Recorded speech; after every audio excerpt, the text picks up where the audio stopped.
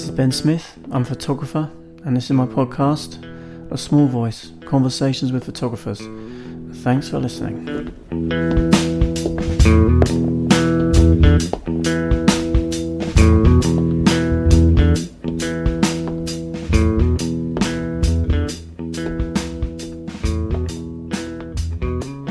Hi folks, this is Ben. You are listening to my podcast, A Small Voice, Conversations with Photographers. Well, welcome along. Thanks for joining me. I hope you're doing okay. It's not easy, I know. It's getting pretty difficult, to be honest. I am a little bit stressed. To be honest, there's a bit of an opportunity here because now that I'm recording my interviews remotely, which was not something I ever used to do, as you probably know, I kind of have a chance here to talk to all kinds of people who I wouldn't otherwise be able to talk to. So, in a way, that is quite a nice thing if I'm looking for the silver lining in the cloud of this current situation. But I'm just trying to get the motivation, really, because I'm finding it a little bit difficult at the moment. Anyway, I hope you're not finding it too difficult, and let's just try and crack on, I guess, as best we can. This week on the podcast, I am happy to welcome as my guest Jon Tonks. Jon, very recently off a cruise ship from somewhere down in the South Pacific Ocean, but don't worry, he's all right. No corona. And Jon will let us know a little bit more about that situation. He is now back home in Bath in the southwest of England in sort of self-quarantine, but clearly well. So I'll introduce Jon properly a bit later. Let's do a little bit of housekeeping. What do I have to tell you? I know it's a bad time to be talking about money, but if you do want to support the podcast, or indeed if you want to sign up for the new exclusive fortnightly members-only episode, which is available on the Wednesday that this free one does not appear, then you can sign up for £5 a month at pod.fan to access that member-only content. Or you can just be a supporter for £3 a month, which is roughly the price of an expensive cup of coffee, as you know. And on that special members-only feed, for the time being at least, I'm going to be bringing you all some kind of guest check-ins, some coronavirus check-ins with various people who I have spoken to on the podcast in the past over the last 4.5 years. I'm going to be giving them a buzz and finding out how they're getting on, and finding out how the social distancing is going, and finding out how they're getting past the whole nightmare of, having the children at home for a start is one issue, and the kind of learning that has to be happening remotely in the house. If anyone's going completely insane already, then I guess I don't know what it's going to be like in time to come, but it'd be good to hear from people. Maybe we can all kind of comfort each other in the knowledge that we're all in it together. And for instance, on that episode last week, I caught up with Vanessa Winship and Sean Davey. And then there also will be additional content in the form of 20 questions that all the guests now get answered at the end of their main free interview. And Jon was no exception, so you'll get Jon's 20 additional questions on next week's member-only feed. I may do some of these coronavirus check-ins on the free feed, in which case there might be an episode on the week that this one isn't, if you see what I mean. In other words, there might be one a week, but I'm going to see how it goes. So if you do want to sign up as a member, then please do. Go over to pod.fan and do that. What else? This episode, of course, is brought to you by the excellent Charcoal Book Club. I did hear from Jessie Lenz at Charcoal Book Club, and as you all probably know by now, the Chico Hot Springs portfolio review out there in Montana, which I went to last year and which I was most looking forward to going to, was of course cancelled, as has been everything else. And good to know that Jess is already planning on rescheduling that for September 2021. So it's a kind of long time into the distance. Feels like it anyway, but at least we know that that's going to be happening and when it's going to be happening. Anyway, as I say, this is brought to you by the Charcoal Book Club, the first and only Book of the Month club dedicated exclusively to photo books. Each month, Charcoal works with the most respected names in contemporary photography to select a first edition monograph that is a must-have for every collection. Each book arrives signed by the artist along with a note card and a print from the esteemed guest curator, with free shipping to the US, Canada and the UK. And all that, along with members-only pricing in their online bookstore and more, makes the Charcoal Book Club the best and most exciting way to stay up to date with essential work in contemporary photography, especially since we're all now at home, sitting around, trying to find things to do. Looking at photo books, I tell you, that can bring you some comfort. So I'm so happy to be a member of the Charcoal Book Club and still get that one book a month come through the mail, as long as the mail is still operating, of course, which it certainly is here, and I imagine is in the United States. Famously efficient system. Anyway, you might have noticed that I'm just kind of rambling this week because I could hardly even bring myself to write the intro, so I'm just kind of making this up as I go along. I hope that's okay, but it's the only way we're going to get it done this week. And then from now on, from after this week, I'm just going to lock in a little bit, I think, and just really make an effort to kind of make the most of this opportunity to speak to people remotely. And let's get some, some people from far-flung corners. In other words, some people in the United States. For me, that's kind of far-flung, considering I'm on the other side of the ocean. And whoever else, I will be getting in touch with people the best way I know how.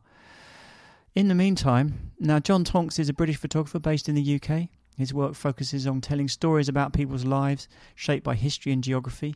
Jon has an MA in documentary photography and photojournalism from the London College of Communication, and his work has been featured in the New York Times, the Guardian, the Sunday Times, the Telegraph, the FT Weekend magazines and the British Journal of Photography, and many more. He's been shortlisted for the Taylor Wessing National Portrait Prize 3 times, twice for the Terry Neal Award, and in 2014 Jon was presented with the Vic Odden Award by the Royal Photographic Society for his first book, Empire, a journey across the South Atlantic, exploring life on 4 remote British overseas territories.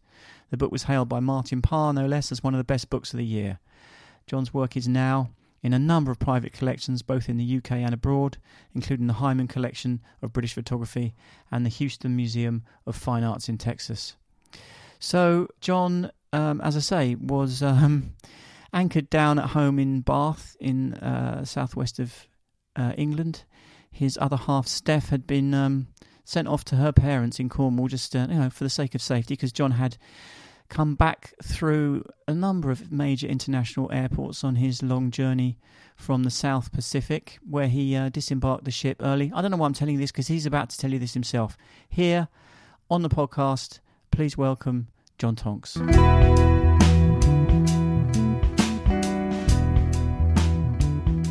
Hello, I'm good. I'm all right. I've got a cough, so I'm self-isolating.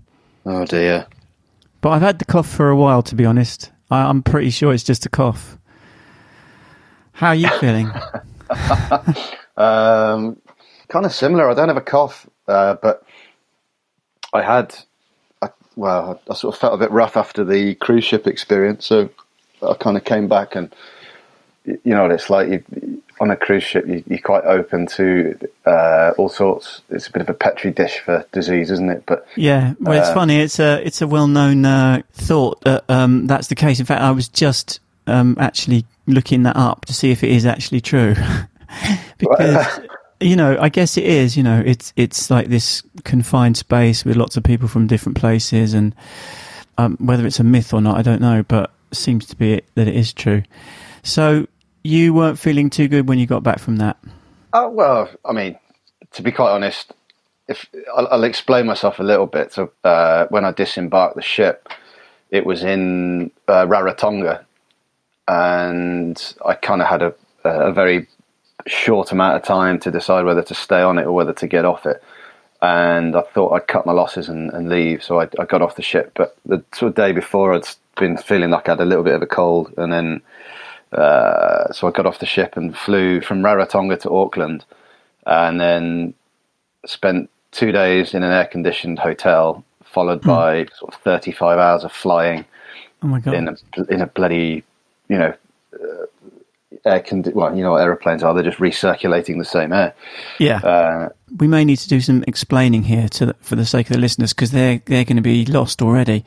Absolutely. So let's just back up a bit. So you have recently been on a cruise. Rarotonga, that's somewhere in the South Pacific, I'm assuming. Yeah, so also known as the Cook Islands. Oh, the Cook Islands. So, and you weren't supposed to get off the ship there. You were supposed to go on to New Zealand or somewhere, were you? The ship was meant to continue on to Tahiti, and then I was going to get off in Papeete and then fly to LA and then fly from LA back to London. Right, okay. But you got off a bit sooner than you were intending to.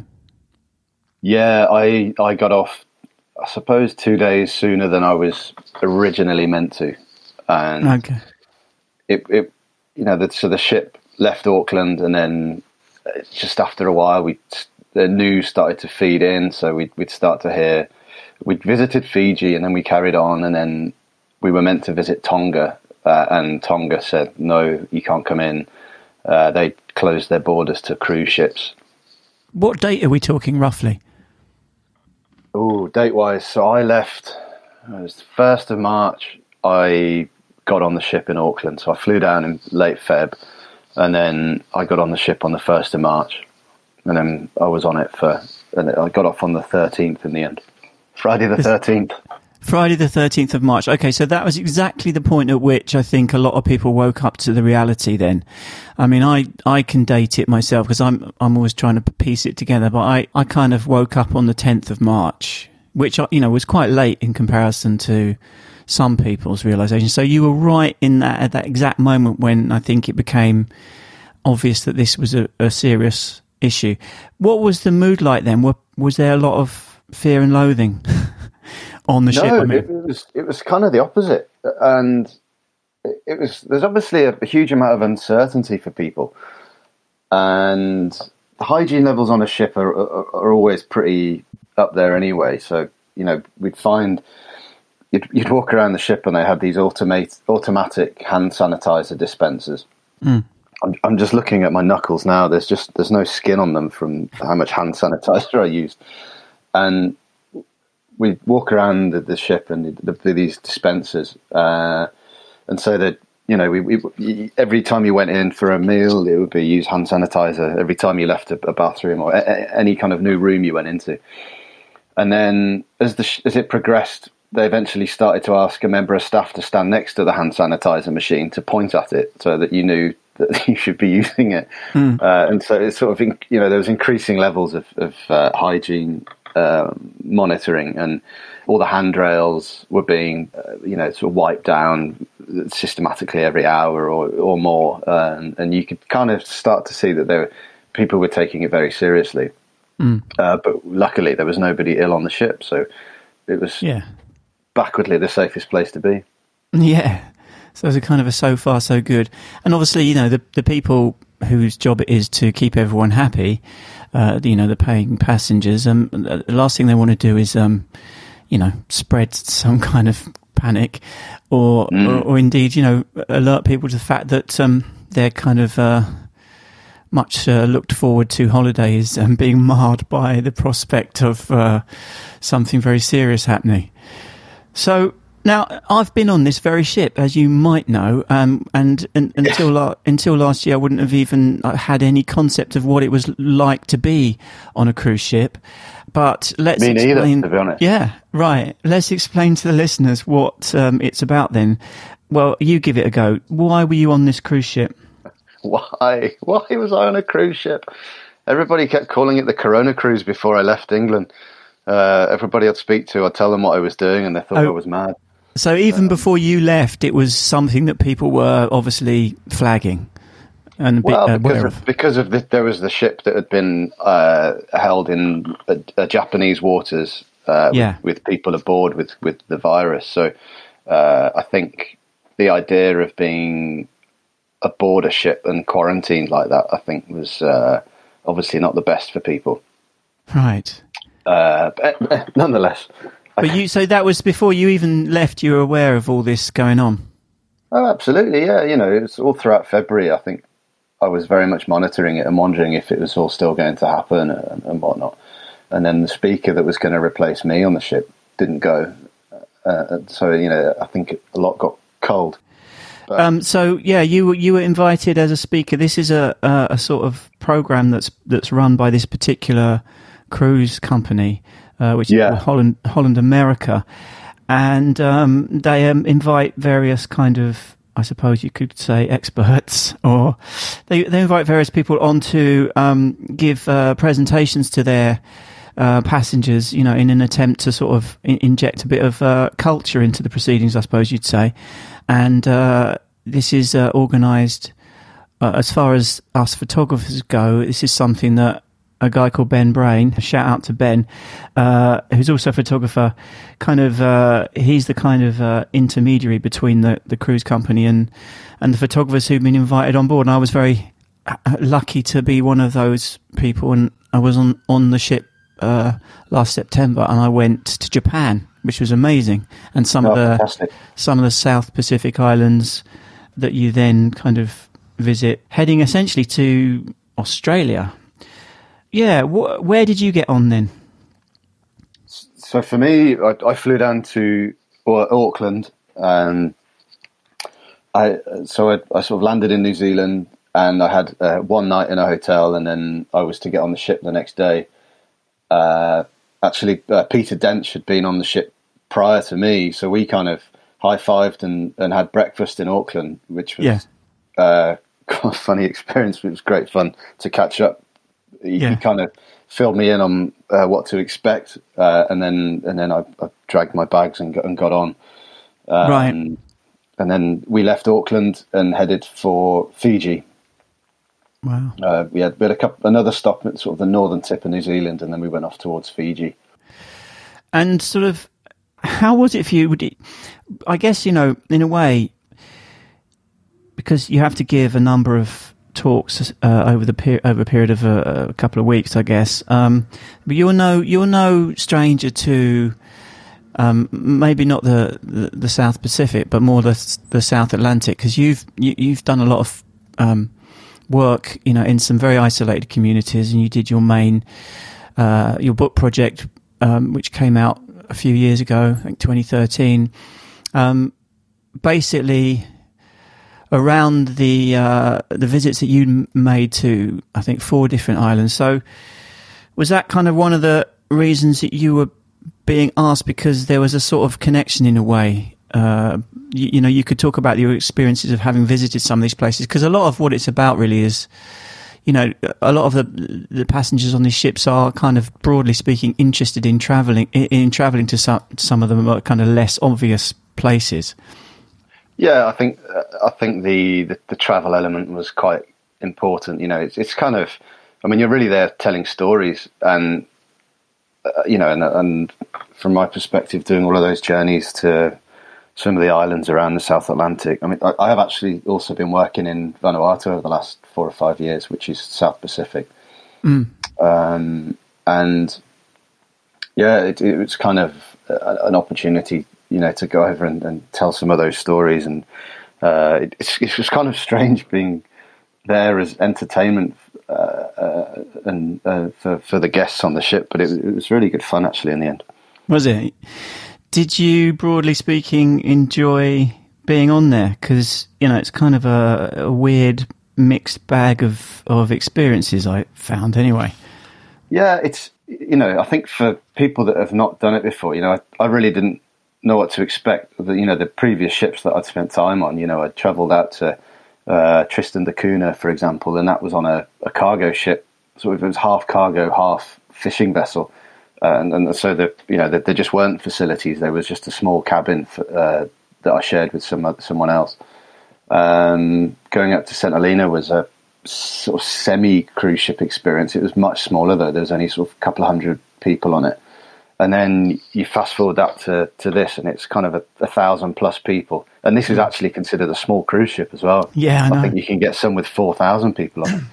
I know, it's which crazy. I just can't get my head around at all. But so yeah, you're kind of thrust onto this experience where, you're kind of trying to orientate yourself around, around this enormous ship. And the really funny little things are on the carpets. You might remember this, Ben. There's a picture of the ship with an arrow pointing forward, so that you know which way you're going. Yeah, because you literally don't know which direction you're facing in. Otherwise, it's very weird. Yeah, and then in the lifts they have these mats where it tells you what day of the week it is. So you get in the lift to go up to breakfast and it tells you that it's Monday, and which is so funny because when you first get on the ship, you think, why on earth would they do this? And then after kind of 4 or 5 days in, you think, yeah, I've just got absolutely no idea. And then just to make it even weirder, we crossed the international date line. So we did Tuesday twice. Properly spun me out. And it's very strange. And then I flew back across the international date line to go back to Auckland. So I gained a day and then I lost a day. So trying to keep tabs of that was interesting. Yeah. And what I found interesting, or one of the many things I found interesting, is that a lot of the kind of regulars on these cruises really spend quite a large percentage of their time doing it. Some people are kind of on a kind of perpetual cruise experience. Some of the, they're mostly almost all retired people. And they just kind of go from one to the other. They spend more time at sea than they do at home. Did you find that to be the case? Did you talk to people who were like that? Yeah, absolutely. You found that you started to get to know people pretty well, and you started to get people that would come to your talks, and they'd really get into it, and so you started to find out about their lives a little bit more. And yeah, absolutely. There were. I met one couple that I think they'd been on. I might be exaggerating here, but I think they'd been at sea for sort of 6 months or something. Yeah. I just don't know how they obviously got a lot of money, but they've got this amazing setup where they'd obviously paid for, all inclusive. So they sat at the bar drinking wine, and the bar staff had just topped the glass up when it was half empty. So they were just on this cruise for 10 months of the year, 6 months or whatever it was, and it's just, these bottomless glasses of wine and whatnot. It's just, I just couldn't quite get my head around it. But one of the talks I did, let's say I was talking about maybe the Falkland Islands or something, I'd stand up and I'd ask people if they'd been to anybody had been to the islands. And when I mentioned the Falklands, nearly the entire audience put their hand up, And I looked at them and just said, well, why on earth am I here? Yeah. Well, that's the point, isn't it? Because, they are bizarrely well-travelled in the sense that, because they're on these ships, they go to places that no one else would ever really go to. So for once, you're talking about people, or you're talking to people who've been to these extremely unlikely places that you have spent your last few years photographing. So for once, it's like, oh, thank God, there's people here who've been to, Tristan da Cunha or wherever. Yeah, but the funny thing, I actually met quite a lot of people, or a small group of people who had travelled to Tristan da Cunha specifically, and they got there and the weather was so bad they had to turn around and go back again. Oh my God! So they'd done a week at sea, got there, and then they said, "Oh, sorry, you can't get off the ship," and so to make them feel better, some of the islanders came onto the ship and told them a few stories, and I think sold them a few Tristan da Cunha knickknacks, and then they went back again. Yeah, quite funny. That would kill me. I think more than a couple of days at sea is enough before you've then, that you can then get a port day and get a chance to get off the ship. I think I would go pretty stir crazy. Did you find boredom to be a problem at times? No, not at all. No, I kind of like these situations. They're really social. And yeah, what's been really odd is I was sat there thinking about it this morning.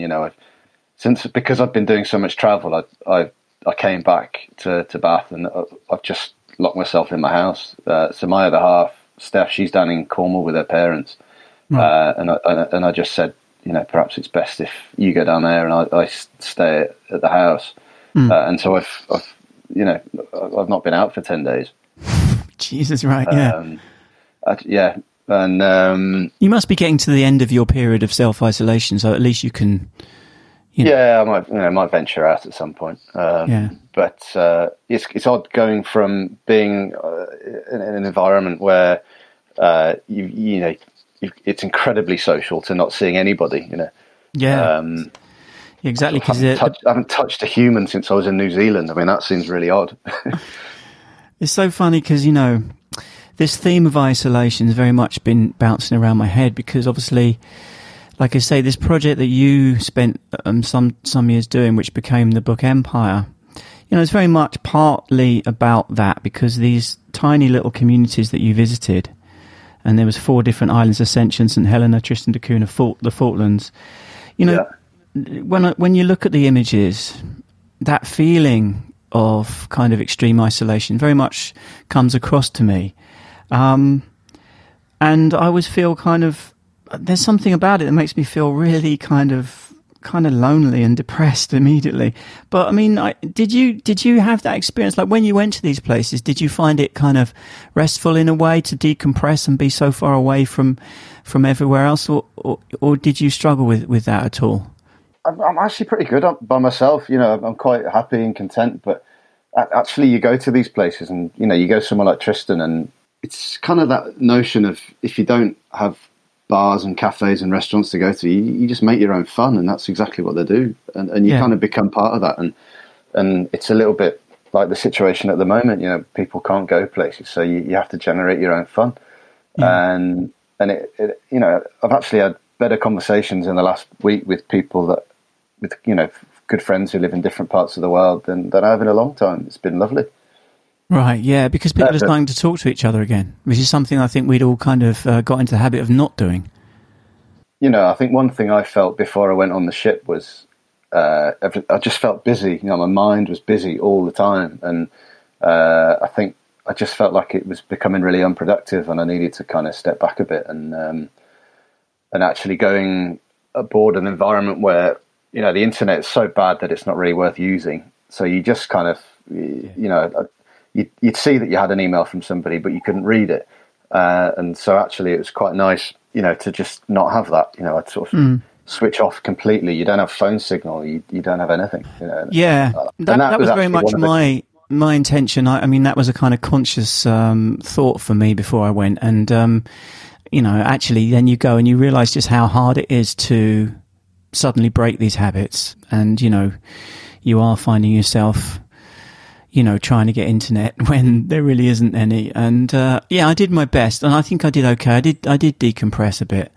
I was 2 weeks on the thing, and it was pretty nice actually in a way to have that option, but also to have people around if you want them, kind of thing. It's a kind of best of both worlds in a way. Yeah, I think the only thing I struggled with was if I quickly explain, when you get on this ship, they give you.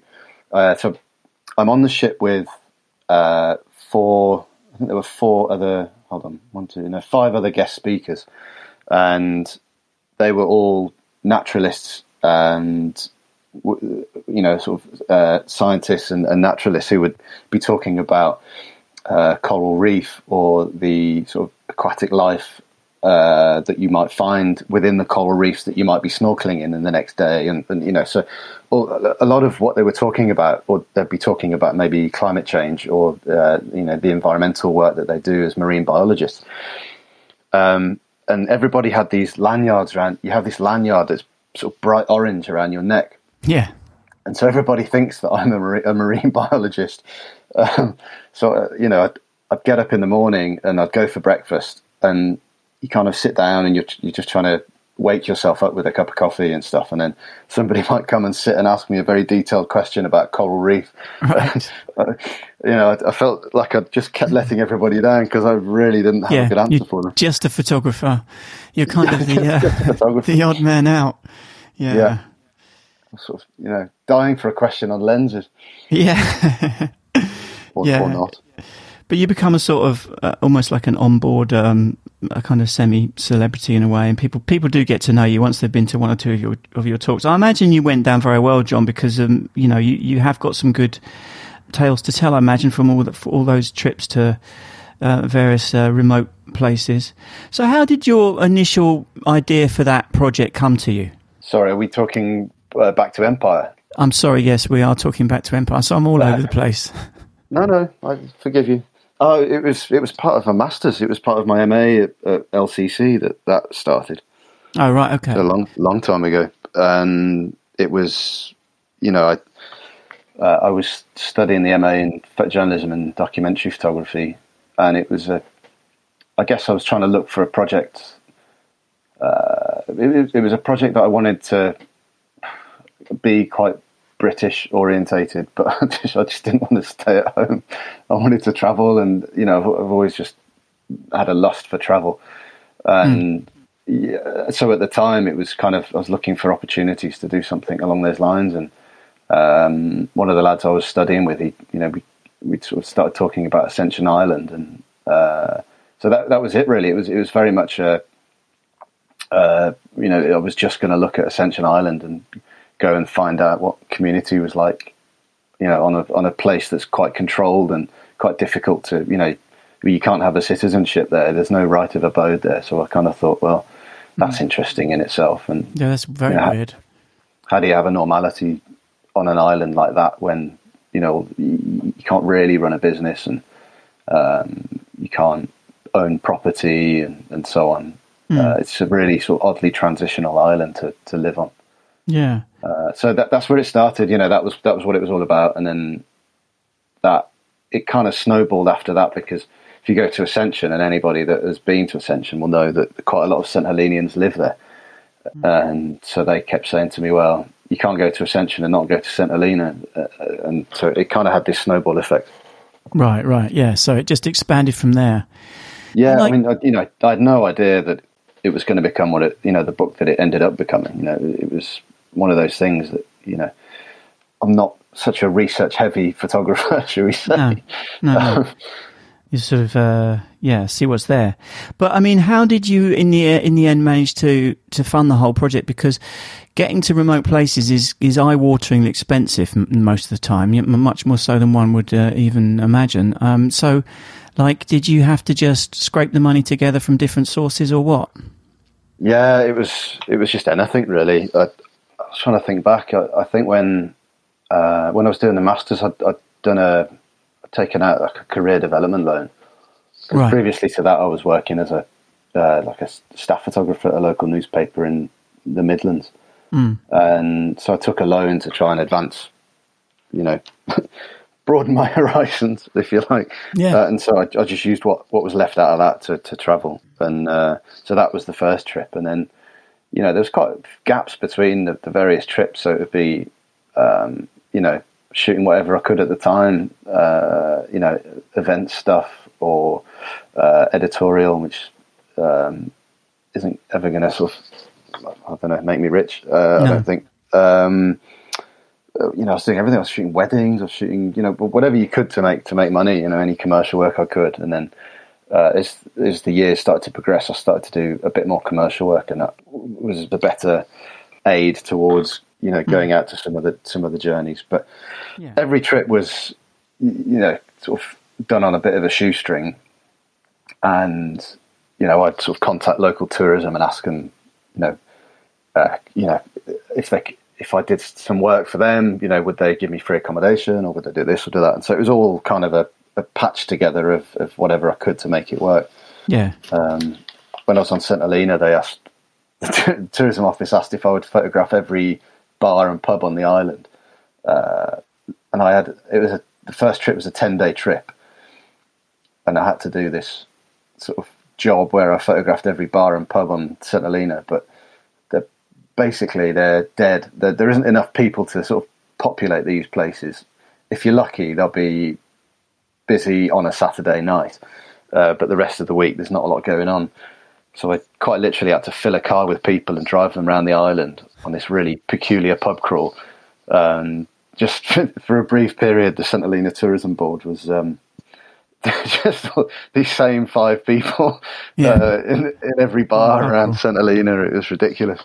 That's crazy. But, So what was your ultimate takeaways from those trips in terms of, like, I don't know, did you come away from that with an appreciation of your own kind of life in a way, or did you come to appreciate what's appealing about living that kind of very particular and weird sort of existence? I think that disconnect is quite lovely, and you certainly start to appreciate different things when you go out to these places. And I don't know. It's all probably going to start sounding really cliche, but I think, you know, for example, when you leave Cape Town and you could, you know, so you'd fly down to Cape Town at the time. So when I was going to somewhere like St Helena, you'd have to get the ship up from down there. Now they've got an airport that on St Helena, so you can fly. But anyway, so you'd sit on this ship and it would sail away, and you just watch your phone signal die, and then it would go. And I always kind of found it this lovely breath of fresh air. It was like, oh, great, you know. It was like I really liked it, you know, and that idea of you can't use that anymore. You know, I do find it. I have found before I was going away on the cruise this time, I was actually getting something known as trigger thumb, which is like my thumb cracks when I bend it, and it's from using your bloody phone all the time. Right, yeah. You know, and so that disconnect is lovely, and it kind of, I think when you go somewhere with the intention of making work, and you've got these parameters, you know, which would be in this case the sea around the island you're on, it kind of gives you these limitations, and it kind of helps me to be more creative, I think.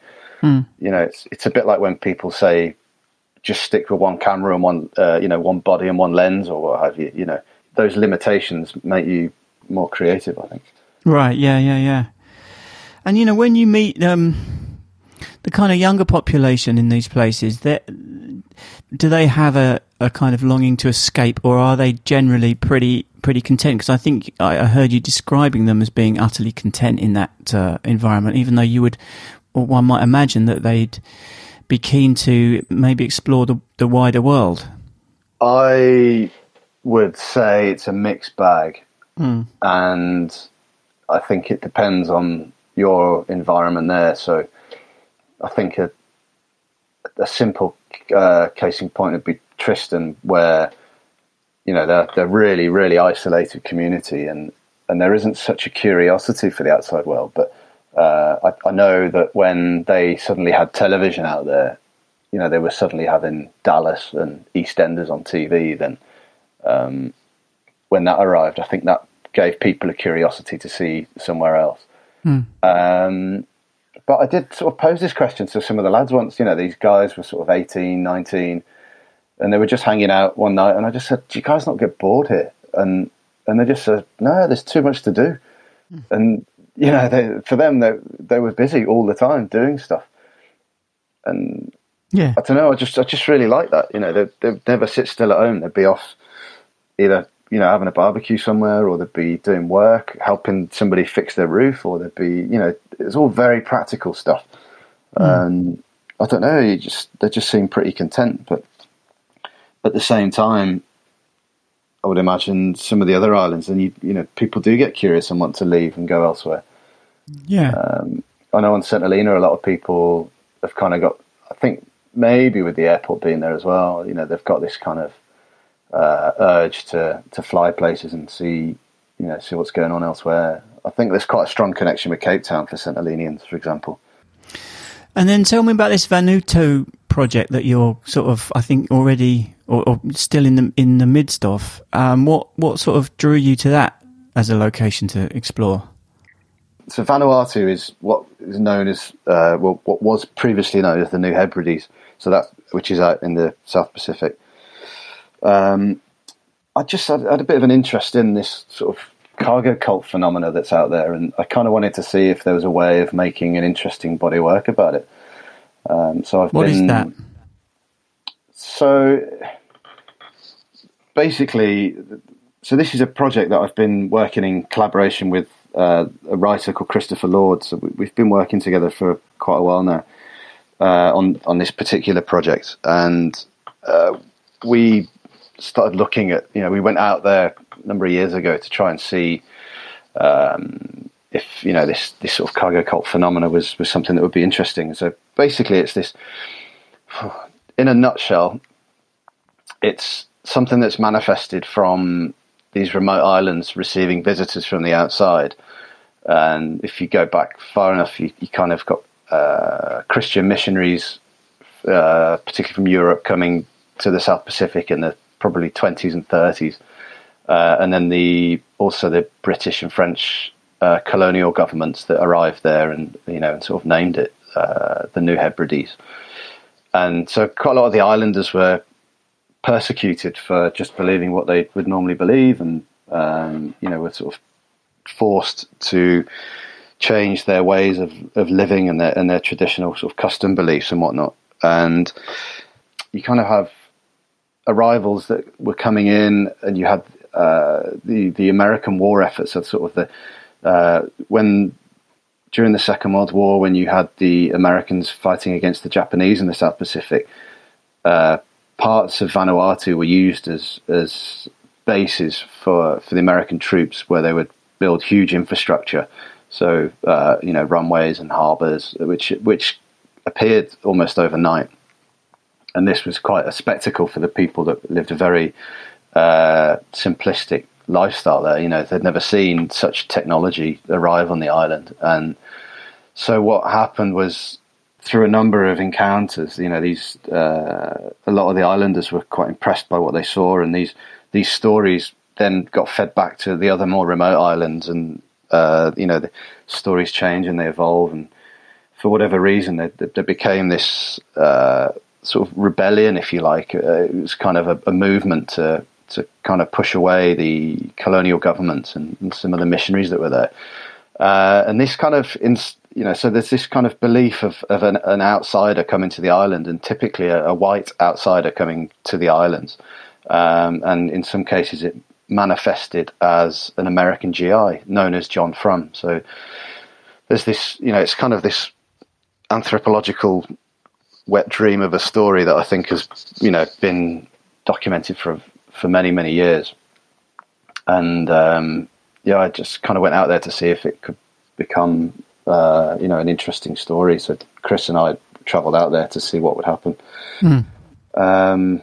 The cargo element of this is, they're waiting for development to come to the island. There was a belief that that they saw all this cargo arriving on ships and planes, and they believed that cargo was for them. This development was for them, but they thought that it was being withheld by the British and French government. They thought they were stopping it. So they believed that if they reenacted some of the Americans' behaviour, that then the cargo would come to them. So that's how some of the stories go. But it's kind of manifested in a number of different ways out there, across both Vanuatu and Papua New Guinea. Interesting. So where are you with that? Are you intending to go back, or are you kind of finished going there? It's actually been a little bit of time since I was there last. The story is quite complicated, and so I've been out there quite a number of times, probably 4 times now. It basically got really interesting when we went out there and we came across a couple of characters that were kind of turning up, pretending to be fulfillments of prophecy, and claiming to be royalty on the island. And so really the story for us has been about the people that turn up to try and be something that they're perhaps not back home. That's kind of the most interesting part of it for us. We met a chap who turned up with some of the to one of the groups, these guys that believe that the Americans GI is a messiah out there, and he turned up and kind of did everything that the prophecy was asking. But didn't go quite as far as saying that he was the prophecy, and said, but it's up for them to decide, and there's sort of a few sort of strange things come of that. And so at the moment we're just trying to establish how we can turn this into, tell that story and turn it into an interesting book. What else have you got on the go then? Are you, you're going to be impacted like everyone else by the current situation. Have you had work cancelled in the last week or two, or do you anticipate that happening in the next week or two? For me, just a couple of shoots around here were cancelled, and yeah, one of the main things, I've been sort of doing this little sideline project of it's kind of ironic, really.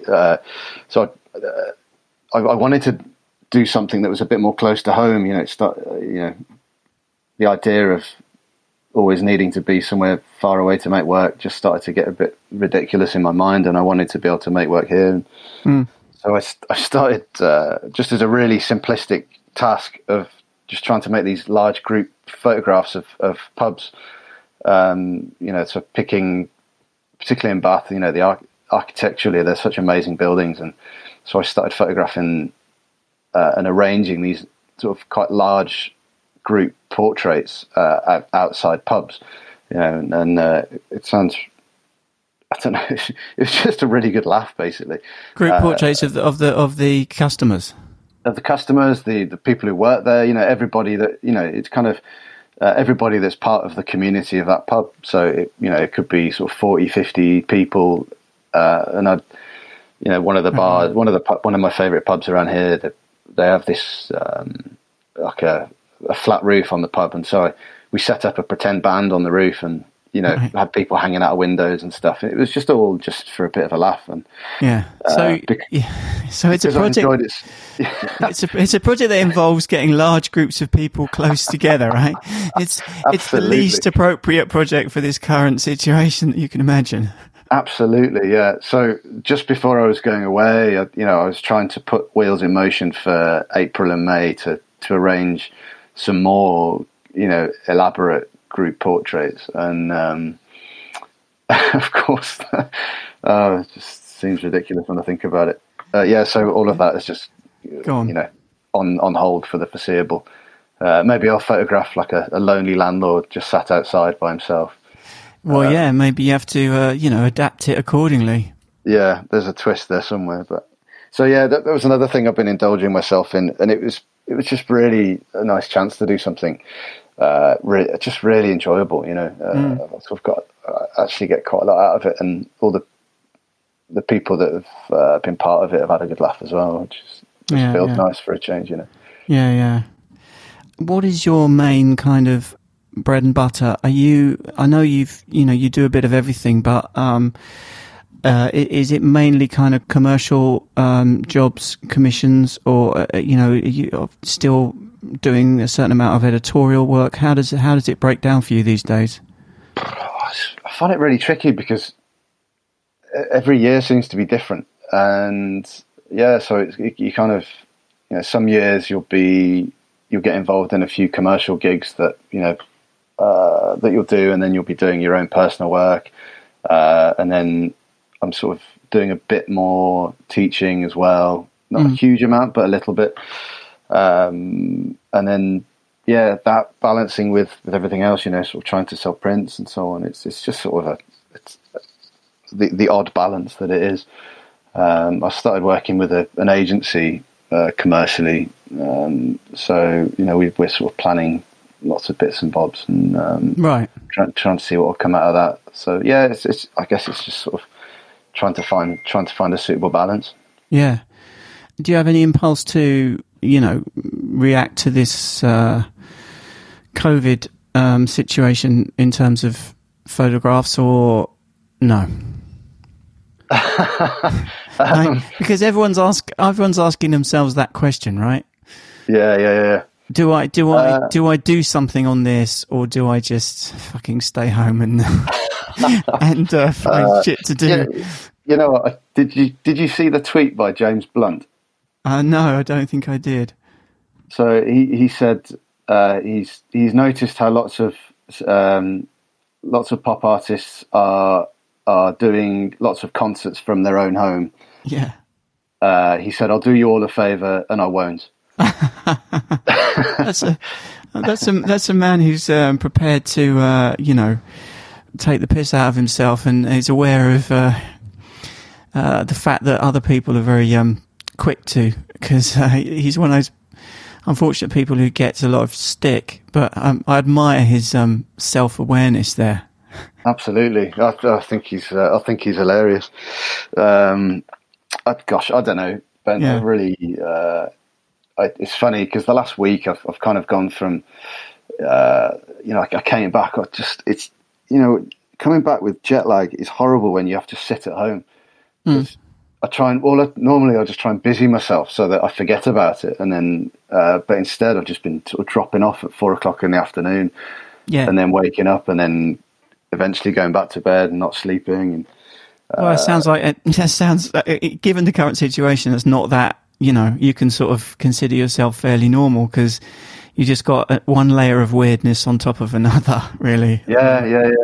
I mean, justified naps is pretty good, isn't it? What is? Justified naps, just sort of 4 o'clock. Oh, God, I'll have a little sleep. Yeah. Yeah, of course, yeah, because you're jet lagged. I mean, I came back from Guam via Seoul and then Abu Dhabi and then to London. So, I didn't know which way was up by the time I flew into Heathrow. I mean, I was just a total mess. That was a brutal piece of routing from whoever decided to put me through that. Not that I'm complaining. Obviously, it was actually a pretty cool experience all in all. It's funny. I booked all of my own travel for the cruise trip because I just kind of wanted to be in control of where I was going, and and now I'm kind of wishing that they just booked it all for me because I'm trying to get refunds and reimbursed for all sorts of things at the moment. It's hilarious. Oh God, yeah.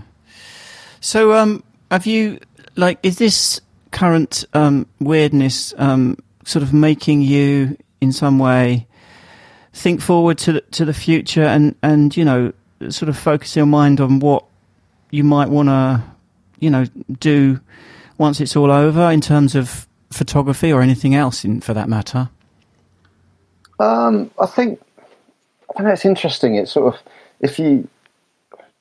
there's obviously this horrid layer of stress and anxiety for a lot of people, and I've had very interesting responses from different people I spoke to in terms of how people react to it. And so some are very much they're kind of panicking and they're really worried, and then other people are very much just taking it in their stride and just seeing how it goes. Obviously it's so different for everybody because some might be very heavily affected by this, and some might be in such isolation that they are literally staying at home and then watching it disappear. So I think you could look at it if you took away the fact that there is a pandemic happening from the perspective purely of you're spending a lot of time at home and you're not working, or you've very much had a massive shift in how you work. Then maybe it's a time to kind of reset yourself and have a good think about things, and think about what you do well and what you don't do well. And I'm pretty aware of my what I'm good at and what I'm not good at, and I think, for example, trying to create a routine when you're just at home is interesting. Gotcha. And it's a challenge for some people. Quite often for me, I might be at home for a couple of weeks just working from home. So it's not that abnormal. But at the same time, at the moment as it stands, I can't pop down to the shops 20 meters from my house. So I'm having to, ask my friends around here if they'll do me a favor and go pick me things up, So it's a certain shift in routine, isn't it? But, yeah, and I think a lot of us are used to, like you say. I mean, I'm similar. I'm very used to just sort of pottering about and not necessarily really seeing many people, over the course of a week or whatever. And I'll spend a lot of time at home just doing stuff from here. Obviously, the podcast gets me out of the house because I normally do these face to face, which is currently not an option. But to me, it's pretty much meat and drink to be sort of just ligging about on my own. But I think those people who are used to being out there constantly, they might have, 3 or 4 jobs a week out in the world and just used to kind of running on adrenaline the whole time. I think those people are probably going to be the ones who are suddenly struggling because first of all, they're used to, having that work. So, if they've got a lot of outgoings, they've suddenly got to figure out how the hell they're going to survive that. Whereas if you kind of, if you have to run lean all the time, it's not so bad in a way. I think people will be affected in so many ways depending on where they are. And, where I am in Bath, it feels pretty straightforward.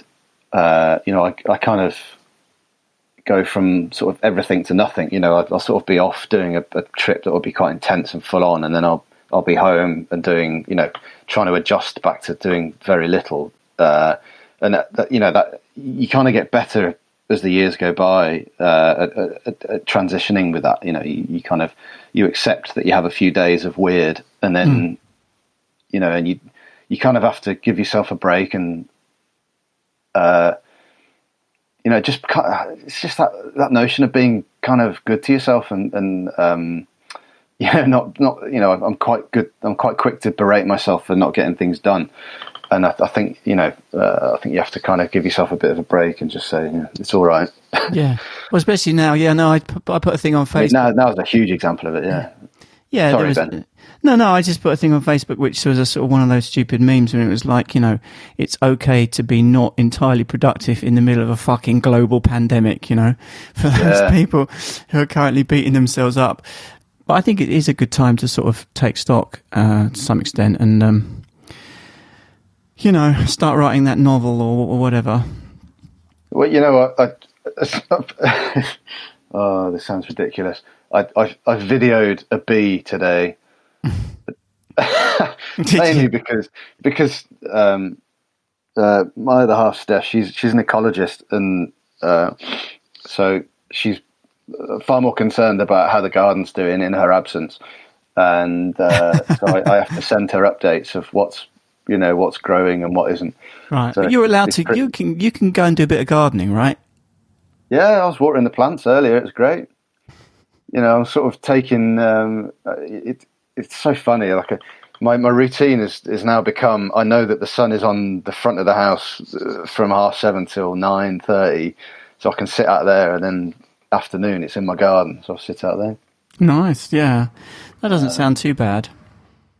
No, it's really privileged, and I'm hugely aware of that. And I had a message from Chris, the writer I mentioned I'm working with. He's in London. He works for Radio 4, and I think he's been listed as a key worker because of his job within Radio 4, and he just says, it's a bit of a mess down there, and I don't know. I don't know how it's working for you or what the atmosphere is like down there. Mm. Well, it's definitely weird. I mean, you kind of get in this weird kind of feedback loop, of your own making in a way, and kind of obsessively checking the latest news and all that kind of thing. But then you go for a walk, and then because one is allowed to go for a walk. Obviously, I mean, I've been running a bit and stuff. You can go and do your kind of allocated exercise, and there's people about, and you kind of go, oh well, actually. It's weird because there's still a lot of normality happening amidst the abnormality, and so it's kind of slightly kind of disconcerting. But I've got a 10-year-old son. He's with his mum, lives with his mum normally, obviously, but I see him, pretty much daily for the most part. And then I suddenly realised, because I've got this cough, I was like, I really should be just staying home, even though I know I've had this cough for weeks. So unless I've had COVID-19 for weeks, then it is just a cough. But so, this week's been a bit weird. I probably will just get through the weekend and then I'll see him again next week. I don't know. It's, we're all having to kind of figure this stuff out, aren't we? Yeah. I again, for me, I'm aware of how straightforward life is. And I think, exactly like you said, when you have children, and particularly if, if your mum and dad aren't together, so the situation that creates is quite complicated, isn't it? Yeah, it is. And my mum and dad are up in the West Midlands, and I've just bullied them into staying in. My brother lives up there too, so he's the police for me up there. Oh, that's good. He's keeping them on straight and narrow. Yeah, we're doing our best. And to kind of alleviate, their sort of feelings of just having to stay in all the time, which is no big deal for them because they've got a massive garden. I've just, we've been having more Skype chats and things like that, Yeah, exactly. Pulling in distant relatives from other countries to chat to them and stuff, and it's kind of made them feel better. But it's they're not the people under duress at the moment. It's kind of weird that it's taken this global pandemic to kind of get people to reconnect with each other in a way, in a direct way rather than sort of indirectly through these, weird digital channels that we've created. So last Friday night was a joint chat between myself, a friend of mine in Boston, and another friend in the Czech Republic, and the difference of what's going on in each country is quite interesting as well. The sort of the varying parameters that have been put in place. Yeah. I also have a friend who's basically stuck in South Africa at the moment, and I heard today that they've put on a full lockdown and nobody's allowed to drink either. Oh God! So alcohol is banned in South Africa. Yeah. Jesus. So supermarkets are remaining open, but they're banning all sale of alcohol. I mean, it's kind of turning out to be a staple diet. Yeah, I mean that's just plain inhumane. Yeah. You take, it's bad enough. Don't take the booze away from the equation. Obviously, there are, many people in the world who for whom alcohol is not a thing, and I understand that. But in those cultures where we do drink it, then the more the merrier, really. All right, John. So we're going to do these member-only additional 20 questions that I now do with everyone. But thank you so much for chatting with me, and my pleasure. I hope you get. I wasn't busy. No, me neither. Funnily enough, I hope you sort of reconnect with the other half at some point soon. That would be nice for you, I imagine. Yeah, absolutely. Thank you. But beyond that, keep busy somehow. You're obviously pretty good at dealing with isolation, so I imagine you're, you should be sort of, I don't know, sending out tips to the rest of us in a way. I think the take-home thing is, that there are so many things you can control and you can't, and I think I'm just going to worry about the things that I can control, because the rest of it is that's a good way to live. Yeah. All right, John. Thank you so much, sir. Cheers, Ben. No, thanks, mate. Thanks very much.